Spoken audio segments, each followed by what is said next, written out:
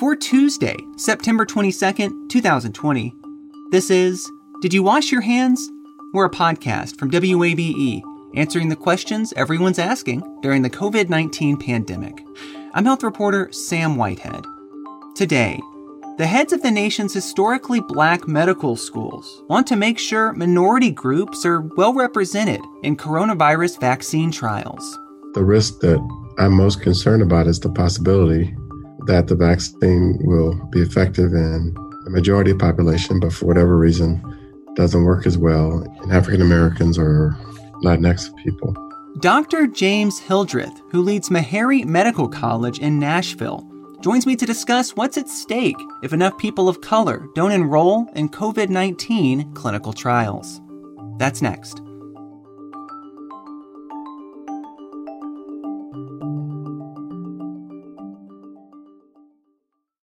You love free, and at Ameris Bank, so do we. That's why we're proud to offer worry-free, hassle-free Ameris Bank free checking. Manage your money your way with convenient access to digital, mobile, and telephone banking, all with no monthly service fee or minimum balance requirements. At Ameris Bank, we're with you. For more information or to open an account, visit our local bankers in person or online at amerisbank.com/free checking. Other fees such as overdraft fees may apply. Ameris Bank, member FDIC, equal housing lender.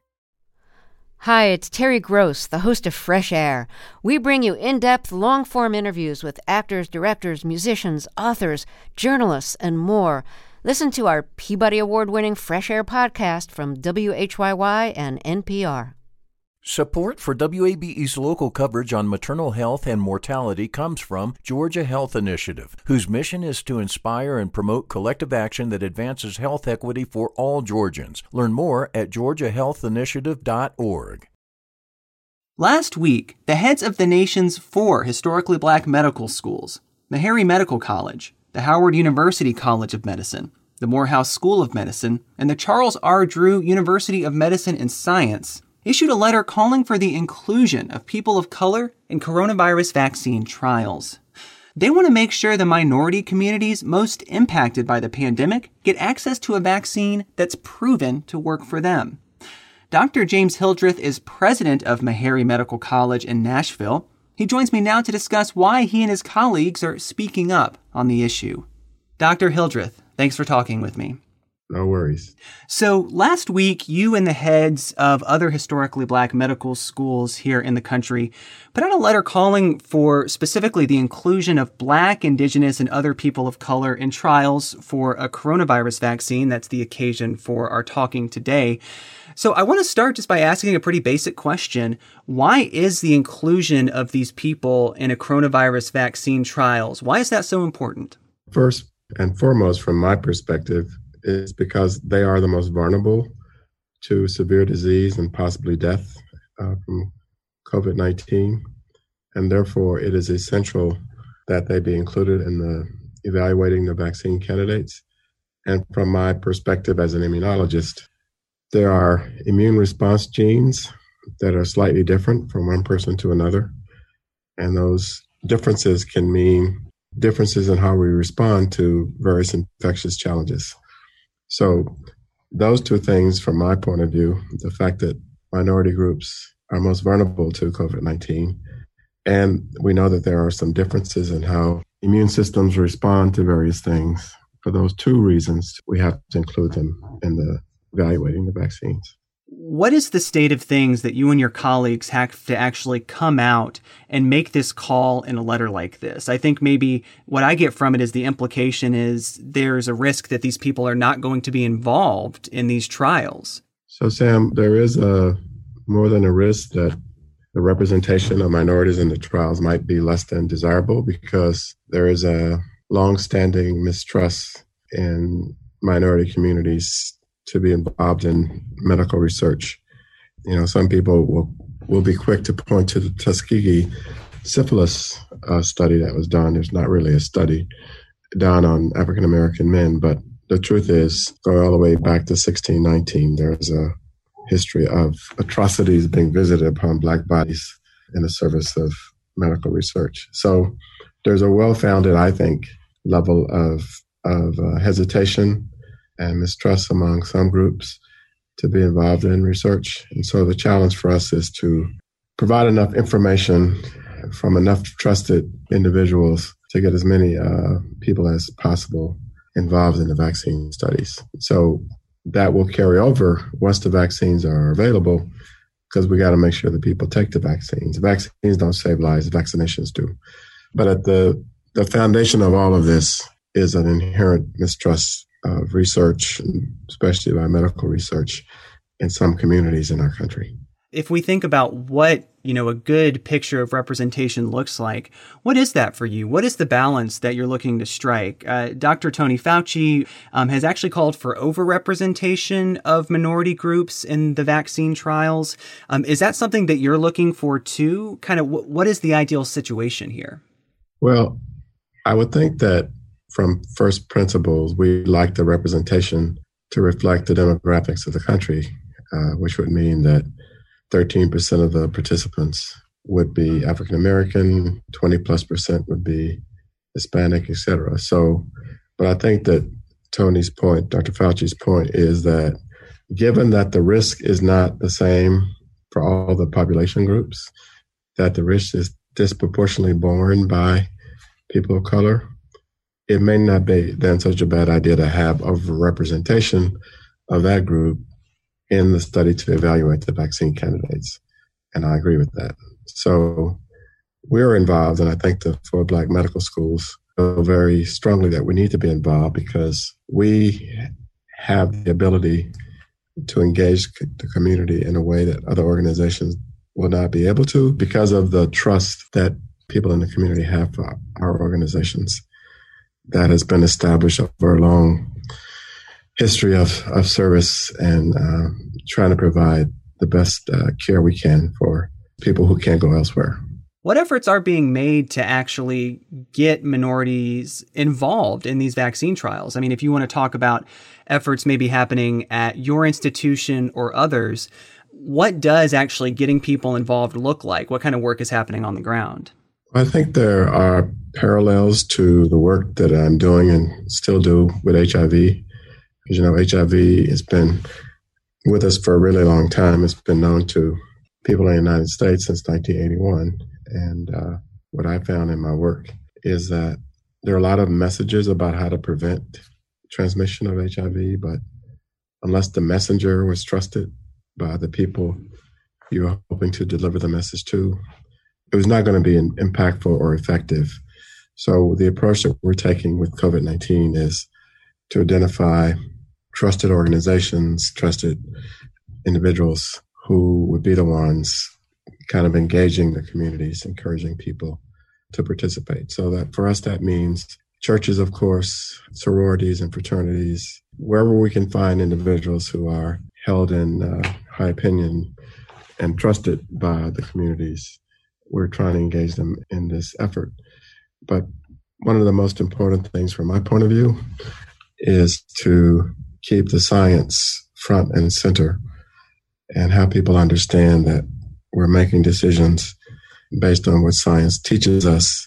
I guess from my perspective, that's really important because if we always do that, I would feel comfortable recommending that people participate. And that's why I've decided to be a participant in a clinical study myself. I'd rather be in the laboratory or directing one of the studies, but I think at this point, my best service to the effort is to be a participant, to demonstrate that I'm confident of its safety or the safety of participating, and then to try to make the science of all of this accessible to people in our community. I'm wondering what you think of just kind of the general, how much trust there is in the larger community of, a vaccine that's going to be developed quickly. I mean, it seems like that's an issue that's going to affect people of every community, of every stripe and color. But is that something, too, that's going to have potentially more deleterious effects for communities of color? Yes. And I think giving the vaccine effort the name that it was given, Operation Warp Speed, created challenges from the beginning. To me, there are parallels to the other pandemic of our time, HIV, where in the earliest days, the perception was that this was a disease that only impacted white gay white men. And so if you weren't gay, you weren't white, you didn't have to worry about it. Of course, that was totally wrong. But giving it that name at the time sort of took away resources, took away the focus that it needed. So when you name something Operation Warp Speed, it implies that you're going to be moving quickly and perhaps omitting some crucial steps, et cetera, et cetera. So we've had the challenge of trying to have people understand that all the steps needed to evaluate a vaccine candidate fully, they're all happening. Some of them are happening in parallel to compress the time. But you're absolutely right. The overtly political nature of some of the statements being made have not helped us at all, because there was already hesitancy. But now if there's a perception that we're rushing it and that the science won't be able to, that creates challenges and amplifies the hurdle we'll have to get over to get people to accept the vaccine. Does the messenger matter here too? I mean, I'm thinking about our nation's top public health officials. If we're thinking about government officials who have really been out in front and kind of the faces of our efforts to fight this pandemic. And I can think of only one really notable person of color there, Jerome Adams, our Surgeon General. Does the kind of lack of diversity and maybe the messengers here, most of the rest of them white men, make this even more of a challenge? I don't think there's any question about it. And that sort of shows itself quite clearly in delivering healthcare, as a matter of fact, where we know that when the provider and the patient have some cultural, if not racial or other connection, the outcomes tend to be better. I personally think it's because the person feels an inherent sense that this person values me, can relate to me, et cetera. And so when you have the face of a national health crisis, or the faces that you see are all persons that are connected with, or at least associated with, these challenges I've alluded to by the certain members of the community, it creates a problem, especially when we've crossed the 200,000 mark of people dying from COVID-19. Most of them are Black, brown, poor, and old. I wonder whether or not the response in terms of a galvanized nation would be different if the profile of those dying were different. And so when people look at that, or when certain people look at that, and you realize that the focus you thought it might be placed on this problem is not there, it just all paints a picture. Maybe all lives don't matter equally after all. And I think the main point is that from the top leaders down to those people on the ground who engage the community every day, there needs to be a sense of connection. Who is really responsible in making sure this happens? Is it researchers? Is it the drug companies themselves? Is it some kind of government agency that ensures that we have, diverse enough vaccine trials? Who really holds the reins here? Well, I think typically the principal investigators or the sponsors of a trial be the ones who would make the effort to show that you have a diverse participation. But in this case, I think it has to be a collective effort between the drug companies, the PIs, the principal investigators, that in partnership with the community and community leaders, that's the only way this is going to get done. Because I can tell you that if some of the folks from the drug companies were to come into a community and try to, recruit certain folks into the trial, it just wouldn't work very well. That's why I think it's really important that local individuals and local organizations have to be engaged in order to pull this off. One of the things that I'm encouraged to see is that Operation Warp Speed has engaged Reverend Edwin Sanders, one of our leaders of a church here in Nashville, but he has for decades now been mobilizing community leaders and faith leaders in the HIV vaccine effort. So they've asked him to do the same now for COVID-19 vaccine. So he is establishing a network of faith leaders and community leaders around the country, and they're going to become involved in this effort. You may have also noticed or seen that 2 presidents of HBCUs, Dillard and Xavier in New Orleans, they have both encouraged their students to participate, but they themselves have participated in a clinical vaccine trial.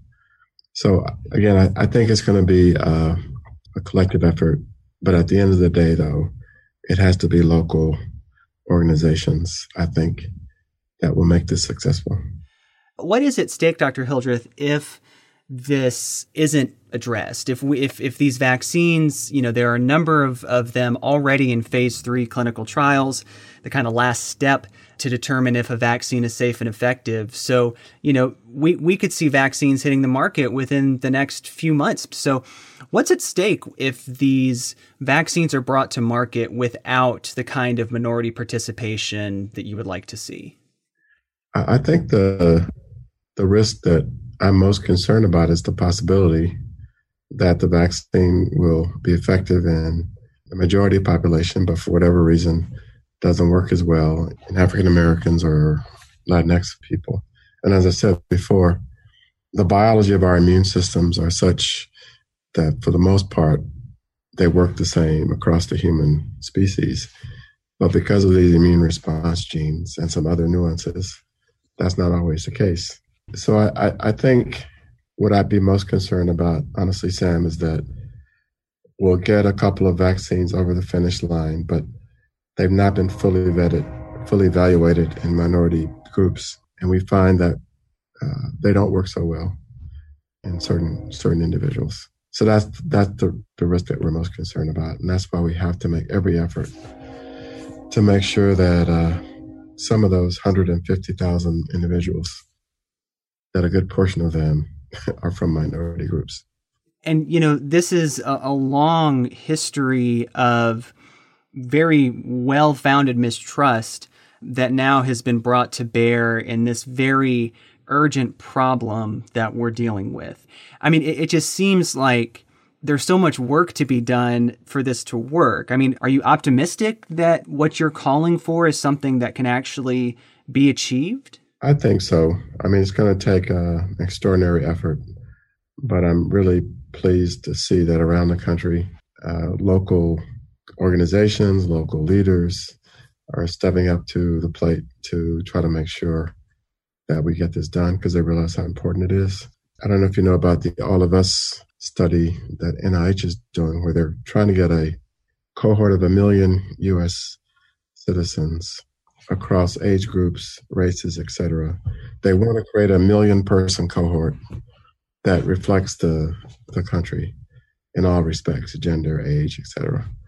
And the whole idea is to collect samples from these individuals and sequence their genomes so we can actually start to do precision medicine, but precision medicine for everybody.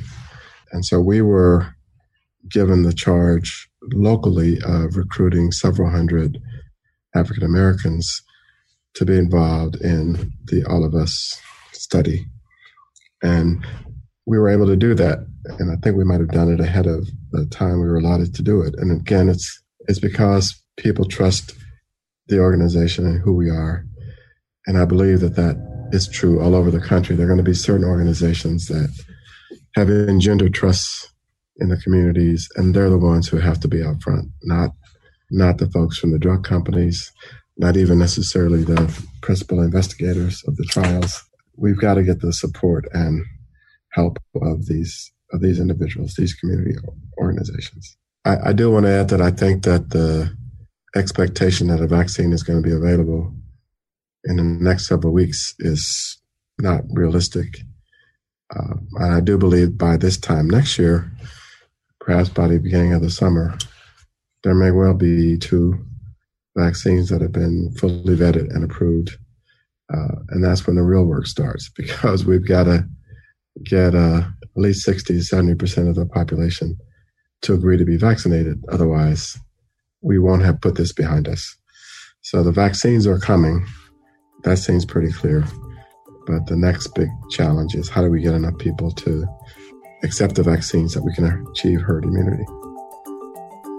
Dr. James Hildreth is president of Meharry Medical College. Did You Wash Your Hands is a production of 90.1 WABE Atlanta, where ATL meets NPR. You can reach us at washyourhands@wabe.org. You can find all our episodes in your favorite podcast app, where you can also leave us a rating and a review. That really helps other people find the show. And you can find more stories on the coronavirus pandemic at wabe.org/coronavirus. If you haven't recently, now might be a good time to go wash your hands. I'm Sam Whitehead. Thanks for listening.